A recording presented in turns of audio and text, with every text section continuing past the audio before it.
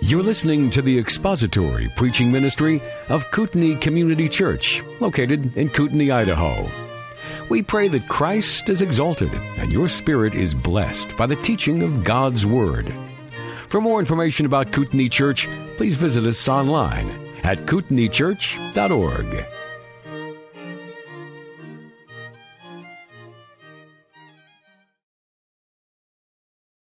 If you will find your place in Acts chapter 17, we'll read verses 16 through verse 21. Now, while Paul was waiting for them at Athens, his spirit was being provoked within him as he was observing the city full of idols. So he was reasoning in the synagogue with the Jews and the God-fearing Gentiles, and in the marketplace every day with those who happened to be present. And also some of the Epicurean and Stoic philosophers were conversing with him. Some were saying, "What does this idle babbler wish to say?" Others, "He seems to be a proclaimer of strange deities," because he was preaching Jesus and the resurrection.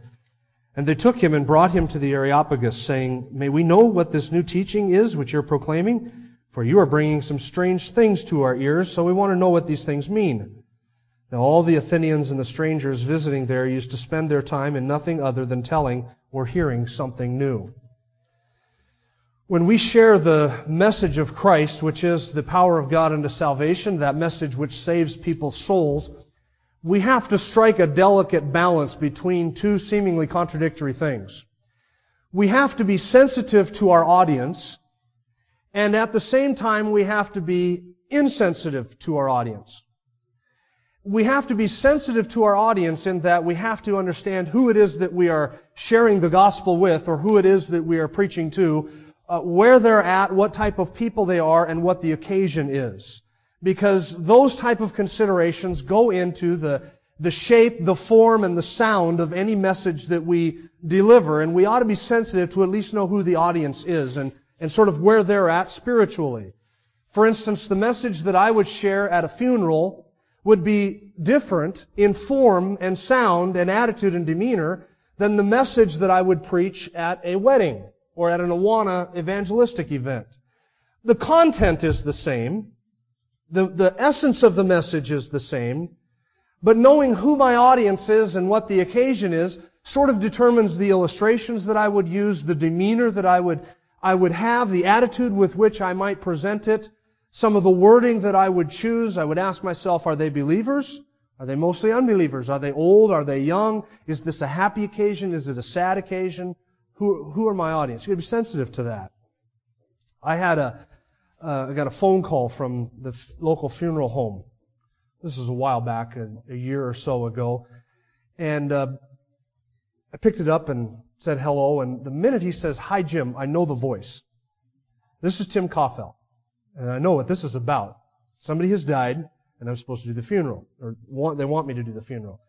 And he said, "We have a family that would like a short graveside service, and they don't know any pastors in the area, and so they asked us if we could just find a pastor who would be willing to do a short graveside service for them." So I looked at my day timer, and I had no excuses scheduled in for the day that the funeral was supposed to be, and so I said, "Sure, I will do that."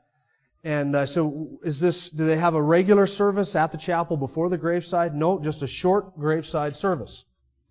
Does the family want me to meet with them? No, they just want you to show up and say a couple of words and pray, and that's it. Is there going to be singing? Is there going to be testimony? No, Jim, just what they want is a short graveside service, and they want me to emphasize to you that they want it to be kept short. I said, "I get the feeling that they want a short graveside service." He said, "Yeah, my guess is that if you went more than a couple minutes, you're going to be in trouble." I said, "Okay." Now, it doesn't take a lot of work or preparation to prepare a 1-minute sermon, which is all that the audience was wanting. And they didn't even want a sermon. They wanted me to give some sort of a religious atmosphere to the burying of whoever this was, is what they wanted. So I prepared the message, and I showed up. I drove up to the graveside, and as I was pulling up, they had one of the ushers from the funeral home that was there directing traffic and showing people where to park. And I rolled down my window. I said, "Hey, Doug, nice to meet you," and shook his hand. And he said, "You can park up here." And just as I was pulling away, he put his hand on my arm. And I stopped, and he said, "Jim, did they tell you that you're supposed to keep this short?" I'm not exaggerating any of this. I said, "I think it might have been mentioned." So I pulled up and I parked. I walked up to the graveside. I tried to pick out who I thought some of the family members were, and I expressed my condolences, and there was somebody from our congregation who was at that service. And he walked up and we chatted for a little bit, and he said, "Jim, I know this family, and they're going to want you to keep this short, because if you go more than a minute, they're going to up and walk away from the service. I know how this family is." So in about 6 sentences, the shortest sermon I've ever delivered in my life, in about 6 sentences, I just communicated the essence of the gospel. We're at a graveside because of death.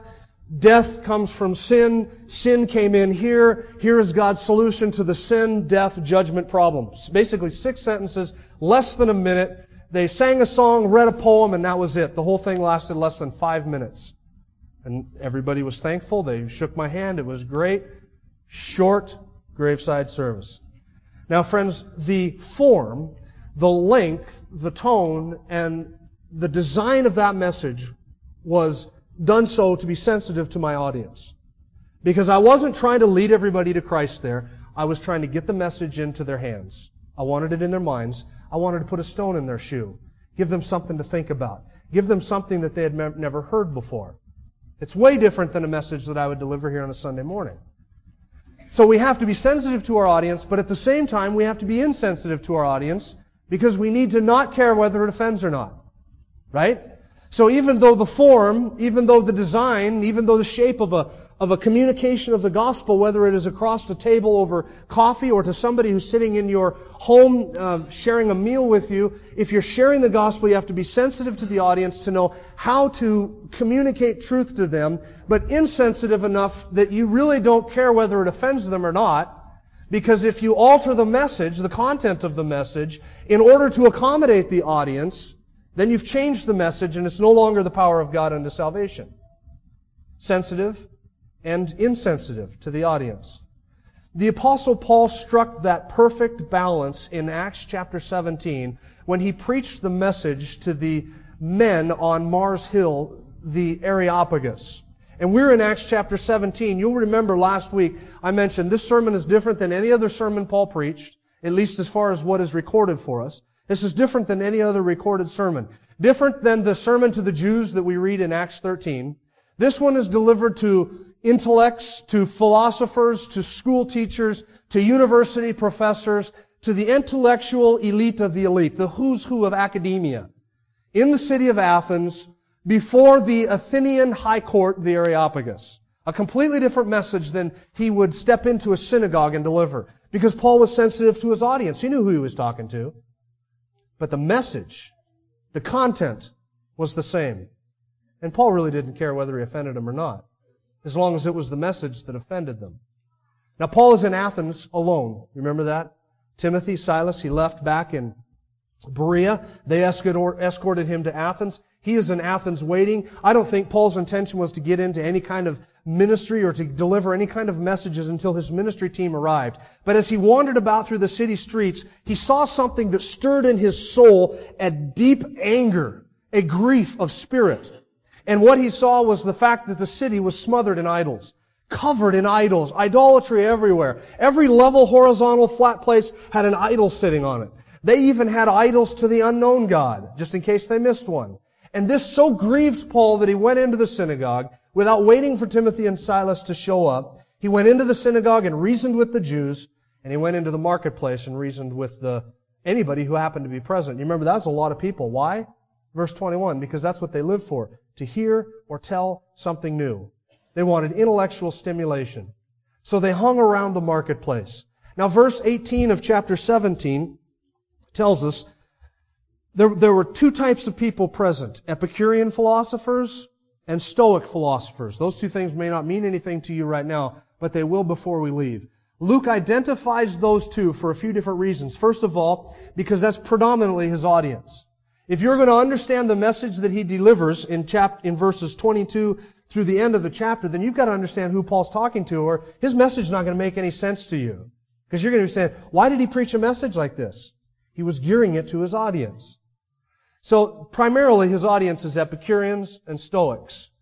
The second reason that we need to understand who those people are, that Luke identifies those 2 classes of people, is because those are the two predominant philosophies in Athens. There were other schools of thought, other ways of thinking, other worldviews sort of circulating around, but these two were the real contenders. And they were competing philosophies. They were sort of on opposite poles from one another. Now, there were a lot that was similar between Epicureans and Stoics, but they were basically two competing schools of thought that tried to explain man and our world and God and how everything works. They were two different worldviews. Now, is there a third? Well, Paul's going to come on the scene with a third one, and they're going to say, hey, that's strange. He is speaking some strange things to us. So look what happens in verse 18. He is down in the marketplace. The marketplace was a place where they had colonnades and porches and little porticos and things where people would gather and they would discuss philosophy and they would discuss ideas and things. They would bring together people for public debate, and they would put the best Epicurean up there and the best Stoic up there, and they would let them go at each other, like a modern-day Hannity and Combs, some news program. And they get up there and they debate back and forth, and everybody would sit around and they would listen to their ideas and they would evaluate their ideas. All the students from the university, the world-famous university that was in Athens, they would gather in the marketplace, and there they would practice their oratory and spew off their ideas and pontificate, and people would banter back and forth. This marketplace is not so much for the exchange of goods, it really serves for the exchange of ideas. People are coming together and they're hashing out ideas. And everybody in Athens met in the marketplace because there they lived for nothing else but to hear or to say something new. And when a new philosophy, a new way of thinking, a new message came to town, everybody was on board, everybody was there, and they wanted to hear about it. Because this was new. So Paul is down in the marketplace, and he runs into Epicureans and Stoics. Now you need to know what an Epicurean is, and you need to know what a Stoic is, because listen, we live among them today. And I would be willing to bet you that tomorrow, if you go to the store, if you go to work, or if you go to school, that you will run into more than one Epicurean and more than one Stoic before lunch. So you better know what they believe. Because if you're going to have any kind of an intellectual exchange with them, if you are going to confront their worldview, if you're going to deal with their presuppositions and their spiritual problem, then you need to know what your audience is. Epicureanism is a school of thought or philosophy that was founded by Epicurus, who lived in Athens about 300 years before Christ. To the Epicurean, the chief aim of life was this: pleasure. That would be a popular philosophy today, wouldn't it? But not hedonistic pleasure. It was not so much pleasure as in the gratification of the senses or the stimulation of the flesh or of the mind, but a pleasant life, a life that was lived free of difficulty, free of bodily pain, free of emotional distress, a pleasant life. They weren't sensualists. In fact, Epicureans actually responded negatively towards just strictly sensualism. Let me quote an Epicurean philosopher for you. Here's Epicureanism. He says, by pleasure we mean the absence of pain in the body and of trouble in the soul. Did you catch that? The absence of pain in the body and the absence of trouble in the soul. That second part is key. He goes on, it is not an unbroken succession of drinking bouts and of revelry, not sexual love, not the enjoyment of fish and other delicacies of a luxurious table, which produces a pleasant life. It's not those things that produces a pleasant life. The Epicurean said, it is sober reasoning, searching out the grounds of every choice and avoidance and banishing those beliefs through which the greatest tumults take possession of the soul. It's not so much the gratification of my flesh, it is not so much the experience of pleasure as to have a pleasant life. A life that is free of bodily pain, emotional distress, anything that vexes my spirit, my mind, or my soul is to be gotten rid of. I just want to live a life free of trouble, free of annoyance. No cell phones in the restaurants. No people driving while they're talking on the phone. I want to live a life that is free of annoyance. That's the Epicurean. Free of bodily pain, a pleasant life, just don't upset the equilibrium. Now you might say, well, how could you be an Epicurean if you're not completely committed to sensualism? An Epicurean was not somebody who passionately sought out the gratification of their fleshly lusts or desires. In fact, there was a whole school of Epicureans who practiced asceticism, which is the denial of their passions, the denial of their flesh. Another Epicurean writer writes this, "Intercourse has never done a man any good, and he is lucky if it's not harmed him. Nor will a wise man, except in unusual circumstances, marry and rear a family." There's a whole school of people who disdained any kind of erotic love or any kind of erotic sensuality. So it's not just the gratification of the pleasure. And it's not hedonism, because a true sensualist would never pursue a pleasure that brought them pain. Like drinking, for instance. You may be able to drown your pain in drink and enjoy it, and enjoy the pleasure of drinking, but in the morning it brings a hangover. That's pain. That's emotional, mental, and physical pain, so they would reject that. A true Epicurean would never have an affair. Why? Because an affair would bring strife and conflict and trouble at home. And it would defeat its purpose. A life free from trouble, free from any belief that vexed the mind, the spirit, or the heart. They were not theists, but they were not opposed to God at the same time. If you wanted to believe in God, that was fine, but for them, God was not necessary. Because they had a way of explaining everything without ever appealing to a supernatural God. Now, here's where you're going to say, yeah, I know who the Epicureans are in my life. The Epicureans had a way, they denied anything supernatural. God was not involved in your life. He did not interfere in your life. He wasn't involved in this world. He was very distant, never got involved, nothing supernatural. They looked at the world and they saw a world that was full of disease and death and trouble and sickness and pain and sorrow, and they said, this world cannot possibly be the creation of a divine being. So we don't believe that a divine being exists, and we do not believe that a divine being had anything to do with this earth. If God exists, then He might, but we don't need Him because we can explain everything in terms of processes and chemicals and chance.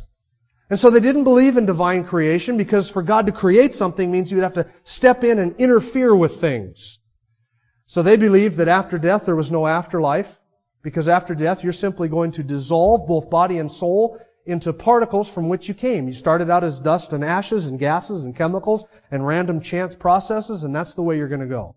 At the end of your life, you're simply going to dissolve back into the dust and gases from which you came, and there's no afterlife. And if there's no afterlife, then there's no resurrection. There can't be a resurrection, because a resurrection requires a divine supernatural being to effect the resurrection. So there's no afterlife, no resurrection. And if there's no afterlife and no resurrection, then there's no judgment. Look at Paul's message, how he ends it in verse 31 of chapter 17. At the end of his message, Paul says, "Because He, that is God, has fixed a day in which He will judge the world in righteousness through a man whom He has appointed, having furnished proof to all men by raising Him from the dead." See the message? 2 points Paul's emphasizing. Judgment to come, bodily resurrection. Look at verse 32. "Now when they heard of the resurrection of the dead, some began to sneer." Oh, Paul, you're just a superstitious Jew. They sneered at him. They denied resurrection, denied judgment to come. Why did the Epicurean deny judgment to come? Well, if there is a God, and He exists, and He has interfered in the affairs of men, then it logically follows that there is going to be a judgment in the future in which that God will interfere in the affairs of men. Now, the belief in God and the fear of judgment for evil doing tends to evoke a certain negative response, doesn't it? Doesn't that kind of cause you some anxiety or some stress or some vexation over your sin and the unknown? Sure it does. We can't have any of that if we're an Epicurean, right? We have to be free from anything that vexes our soul and our spirit. And they believed that the most disturbing thing you could possibly believe was that there will be a divine reckoning for evil doing. And so they denied all beliefs in an afterlife and explained everything in terms of the here and the now, it's dust and particles. Friends, we have Epicureans among us today, don't we? Who are they? Well, they have a way of explaining everything without ever appealing to God. It's all matter. In the beginning was matter. In the end there is matter. Everything exists as it was from the beginning. All things continue on this long process, upward and upward and upward, and it keeps on going on. And God is not involved in any of it. There's no supernatural creation. In fact, they offer to us a whole philosophy of life that is free from God and free from worry of judgment and free from fear of retribution for evil doing. The modern-day Epicurean is the evolutionist. The evolutionist. The evolutionists have designed a way of thinking about life and about the afterlife in terms that doesn't appeal to God. And so you don't have to worry about your sin because after you die, that's it. There's no judgment to come, they say. Let me share with you a little trade secret of evolutionists. They won't say this on the television set. They won't say this on the radio. They won't say this in the public school system, and they won't say it openly and publicly, but if you get behind the doors at their little conferences or you read their peer-reviewed journal articles, there is a little trade secret amongst evolutionists that they don't want us to know about, and it's this. There's absolutely no evidence for evolution whatsoever, and they accept it as an article of faith. They will admit this privately amongst themselves, sometimes publicly. Harold Urey, a Nobel laureate, said, all of us who study the origin of life find that the more we look into it, the more we feel that it is too complex to have evolved anywhere. We all believe as an article of faith that life evolved from dead matter on this planet. End quote. Did you hear that? That's a candid admission, isn't it? Listen to this. Dr. George Wald, a professor of physics at Harvard, said, quote, there are only two possibilities, creation or spontaneous generation. You know what spontaneous generation is? That life can come from non-life, that life just appears out of dead material. There are only two possibilities, he said, either creation or spontaneous generation. There is no third way. Spontaneous generation was disproved 100 years ago, but that leads us to only one other conclusion: supernatural creation. We cannot accept that on philosophical grounds, therefore we choose to believe the impossible, that life arose spontaneously by chance. Another candid admission. British scientist Sir Arthur Keith said, evolution is unproved and unprovable. We believe it because it's the only alternative to special creation, and that is unthinkable. If we admit there's a God, they're saying very candidly, if we admit to special creation, then we know there's a God. And they won't accept a God. Why? Judgment. Then they have to reckon with Him. And they will deny that He exists, even if it means believing by faith the impossible, something they know cannot happen. They would rather believe that than to admit that there is a God who exists, who created everything, and who holds us accountable for our decisions and our choices and our lifestyles. And so they deny that. Why? Because they want to live a life that is pleasant.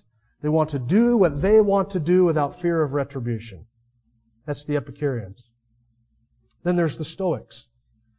What is a Stoic? A Stoic is somebody who said, well, we're really not after pleasure and we're really not after pain. What we're after is being indifferent to both pleasure and pain, to come to that place in your life where you reach the settled conclusion that you are going to submit to the law of fate and destiny.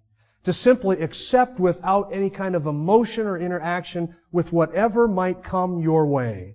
They believed that God was in everything and everything was God.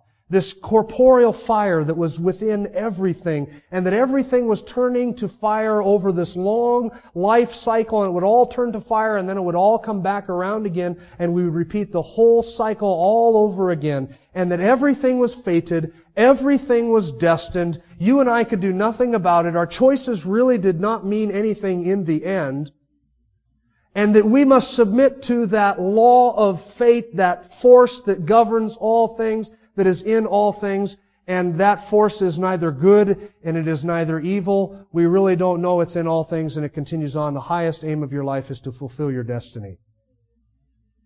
Now there are Stoics that live among us too, isn't there?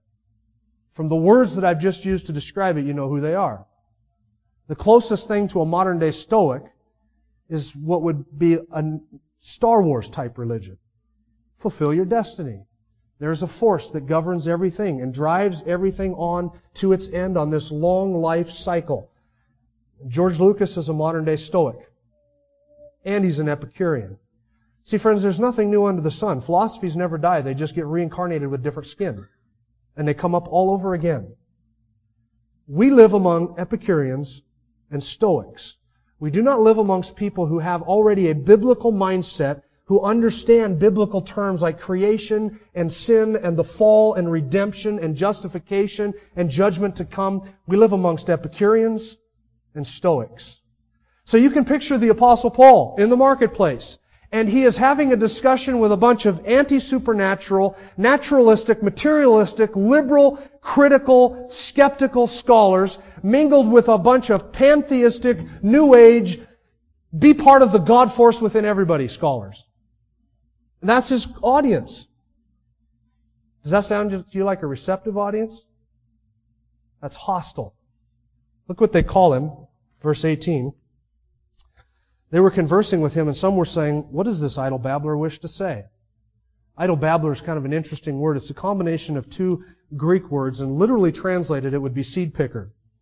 What does this seed picker wish to say? Spermologos, from sperma meaning seed, and lego meaning to speak. Now you say, why did they call him a seed picker? And just in case you haven't picked it up from the context, that's not a compliment. It's a disdainful thing. It's an insult to call somebody a seed picker. What does this seed picker wish to say? A seed picker, the word was used to describe a scavenger bird. Like when I plant my seeds in the spring and all the crows come in and pull the seeds out of the ground, and I go out there and there's all these little holes down my rows where my corn once was. They're scavenger birds. And they would go out into the field and they would pick indiscriminately at any seed that was left behind. That was a seed picker.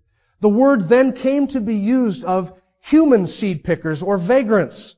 People who would loiter about and eat the food that was left over in the gutters. And they were dumpster divers who would go in and they would eat whatever food they could find in the dumpsters. Those were seed pickers. As one modern day author described it, the type of person who walks around and finds cigarette butts and smokes them. That's the image behind it.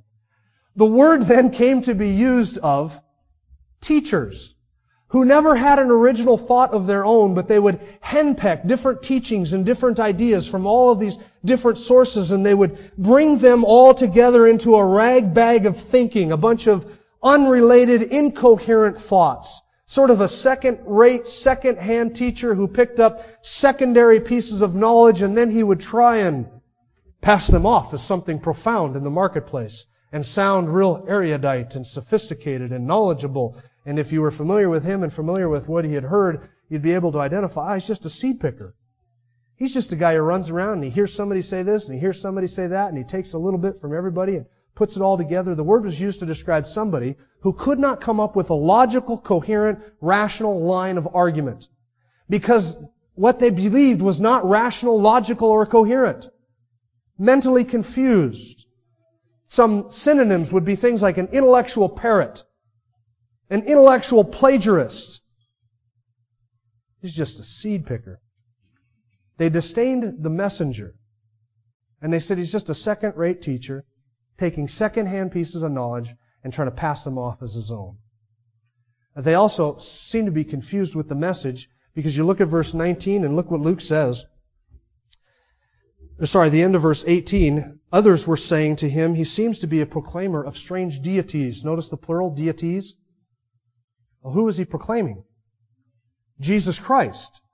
But Luke tells us where the confusion came in, because he was preaching Jesus and the anastasis. That's the word that Luke uses for resurrection. He was preaching Jesus and the anastasis, Jesus and the resurrection. And so they confused in their mind that, Paul's presenting to us two new deities. We have a Jesus and we have a resurrection. Two new gods. So this to them was strange. Well, this confusion led them to give to Paul one of the greatest opportunities he ever had in all of his life. They took him and they brought him before the Areopagus. This was the Supreme Court of Athens. In ancient times, they had jurisdiction over murder cases and theft cases and basically sort of ruled that area, the Supreme Court. And they met on the hill of Ares, or the Areopagus, or Mars Hill. The Latin name for him was Mars. He was the god of war. And they named their high court after Ares, and they called themselves the Areopagus. And interestingly enough, today, the Supreme Court in Greece is still called the Areopagus. In Paul's day, they didn't have jurisdiction over criminal matters. They had jurisdiction over philosophy matters and ethical matters and teachings and things that were going on in the culture. He's not arrested here and he's not being tried. What they have done is they have brought him before the court and they're saying to him, we want to hear what you're saying. Now listen to this. The fact that the Apostle Paul got a hearing before the Areopagus tells me something significant. The Apostle Paul was holding his own in the marketplace against the Epicureans and the Stoics, because not every seed picker got to stand before the high court in Athens.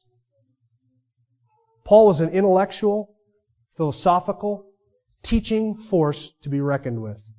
I have to assume from the fact that he stood before the Areopagus that the Apostle Paul was not only holding his own, but that he was gaining people's attention, and they were having a hard time refuting his ideas. They were having a hard time dealing with his teachings. And that he was able to confound them in the marketplace, and they finally said, this is too odd for us, too weird for us. We want you to stand before the who's who of the intellectual world. Present your case to us at the Areopagus. Paul's no intellectual slouch. I think the man was brilliant. Not every seed picker got to stand before the Areopagus. This was the elite of the elite. I think he was starting to have some sort of a following in the marketplace where people were at least willing to sit down and give ear to what he was saying. And the Epicureans and the Stoics said, we can't deal with him. We're going to take him to the high court. So they brought him into the Areopagus and they said, you're teaching to us odd and weird things. Explain what they mean. What was he saying that was so weird? Well, if the Apostle Paul was talking about one God who eternally exists as Father, Son, and Holy Spirit, and he was promoting this one God, a monotheistic, a Jewish monotheism, to all of these polytheists, that would sound a little weird to them, wouldn't it? If he was presenting God as creator of all things, sustainer of all things, who created everything at a time in the past, at a moment in the past, and he is still involved in the world today, the Epicureans and the Stoics would both say, that's strange. If he was preaching the resurrection and judgment to come, then to the Epicureans and the Stoics they would say, that's strange. We want to hear what you have to say about this. Now, I want you to understand that as Paul stands before these people, it is a hostile crowd. They are not sympathetic to him. They have not brought Paul there because he has gained their admiration. They have brought Paul there because he has seized their attention. And they want to deal with him. They have expressed contempt for him as the messenger, calling him a seed picker. And they have expressed a contempt for his message and saying he's proclaiming strange deities, weird gods like Jesus and Anastasis, thinking maybe Anastasis was Jesus' female cohort and that Paul was promoting these two gods. Showed contempt for the messenger, showed contempt for the message. And friends, I think that when Paul stood before there, they were thinking in their minds, we're going to destroy this guy. We're going to destroy him. We are going to intellectually make hamburger out of this guy in the public forum for everybody to see. And they have brought him there thinking to themselves, he's only a seed picker. And once we put him before the highest and the best and the brightest in the city of Athens, before all of the professors and all of the lecturers and all of the top philosophers, we get him in front of the council of the top dogs in Athens, and they're going to shred him. Because look, we're used to this. We debate these things in the marketplace day after day after day, and the only thing we live for is to tell or to hear something new. Let's bring this seed picker in front of us, and we're going to make mincemeat out of him in front of everybody. I think they've wrongly assessed Paul. In the words of one of my favorite U.S. presidents, they have misunderestimated him. They've misunderestimated him. Their assessment of Paul is all wrong. He's a seed picker. Now, there's just something I want you to notice about the setting that Paul is at before we leave here. Paul is in Athens, which is the center of intellectual light, and it is also the heart of spiritual darkness. You notice that? It is the center of intellectual light, and it is the heart of spiritual darkness. They had idolatry in that city and spiritual darkness like no other city. But this was the elite of the elite of the elite intellectuals and philosophers and teachers that the world had to offer. Everybody from all over the world came to Athens to study, to debate, and to lecture, and to promote their ideas. And it is the heart of spiritual darkness. I think that's what Paul is talking about in 1 Corinthians chapter 1 when he writes to the Corinthians and he says, the world in its wisdom did not come to know God. I think he has in mind Athens. He just left Athens before he went to Corinth. The world, in all of its intellectualism and all of its wisdom and all of its learning, did not come to know God. And the farther that man travels down his intellectual path, with all of his learning and all of his philosophy and all of his worldviews and all of this scientific technology that we have, the farther away from God we get. Isn't that ironic? The more intellectual we get, the more darkened spiritually we get. Why does that happen? Romans chapter 1. Because man has seen the invisible things about God in the creation that is around us, and instead of honoring Him as God and recognizing Him as Creator and Sustainer of all things, man has turned his back on God and refuses to give God glory. Refuses to give God thanks. And he takes the knowledge that is evident about God in the creation, and he says, if I acknowledge that, it means I believe in supernatural creation, and on philosophical grounds I cannot accept that. So they take the truth about God and they suppress it in unrighteousness, and they keep it down. We do not want to admit the obvious. We do not want to acknowledge the only true and right conclusion. Because if we acknowledge the truth, then we've got to deal with the one who gave the truth. And so Paul says, professing to become wise, they what? They became fools. That's Athens. Professing to become wise, they become fools. And they exchanged the glory of the only God, the one true God, for the glory of an image made like a beast, like a man, like a four-footed crawling thing. The world in its wisdom did not and cannot come to know God. The only way that God can be known in a saving and true and relational sense is by revelation that we have in this book. All of the wisdom, all of the philosophy of the world brings man into spiritual darkness. This is the only source for knowledge. This they did not have. And they tried to figure out life, and they ended up in darkness. But friends, God has taken the weak things of the world. He has taken the foolish things of the world. He has taken the things that are not, in order that He might use them and bring to nothing the things that are. Because God's foolishness is wiser than man's wisdom. And what Paul does next week, is we're going to look at this next week, what Paul does is he takes the Word, which is the weapon of our warfare, and he uses it to destroy their arguments. You and I live among Epicureans, we live among Stoics, we live among philosophers, evolutionists, and New Agers. So what do?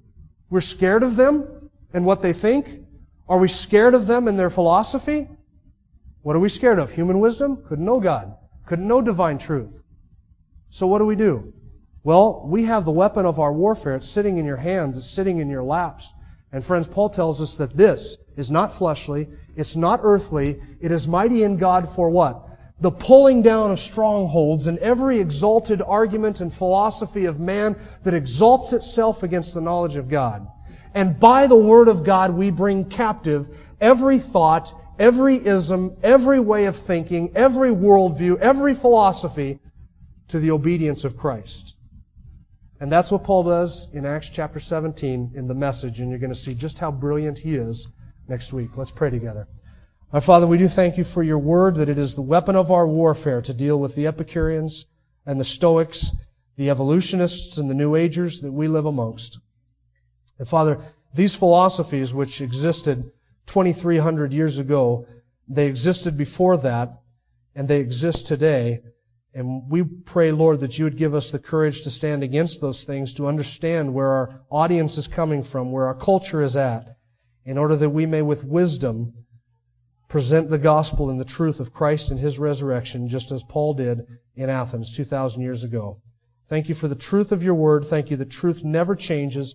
It never has to be changed because it is always true. And we love it, and we desire to obey it and to communicate it to everybody that we run into, everybody that we cross in our paths. We pray that You give us the grace and the boldness to do that this week. In Jesus' name, amen. Thank you for listening to the latest podcast from Kootenai Church. If you'd like to learn more about Kootenai Church or to donate to our church ministry, you can do so online by visiting kootenaichurch.org. We hope you enjoyed this podcast and pray you'll join us again next time. Once again, thank you for listening.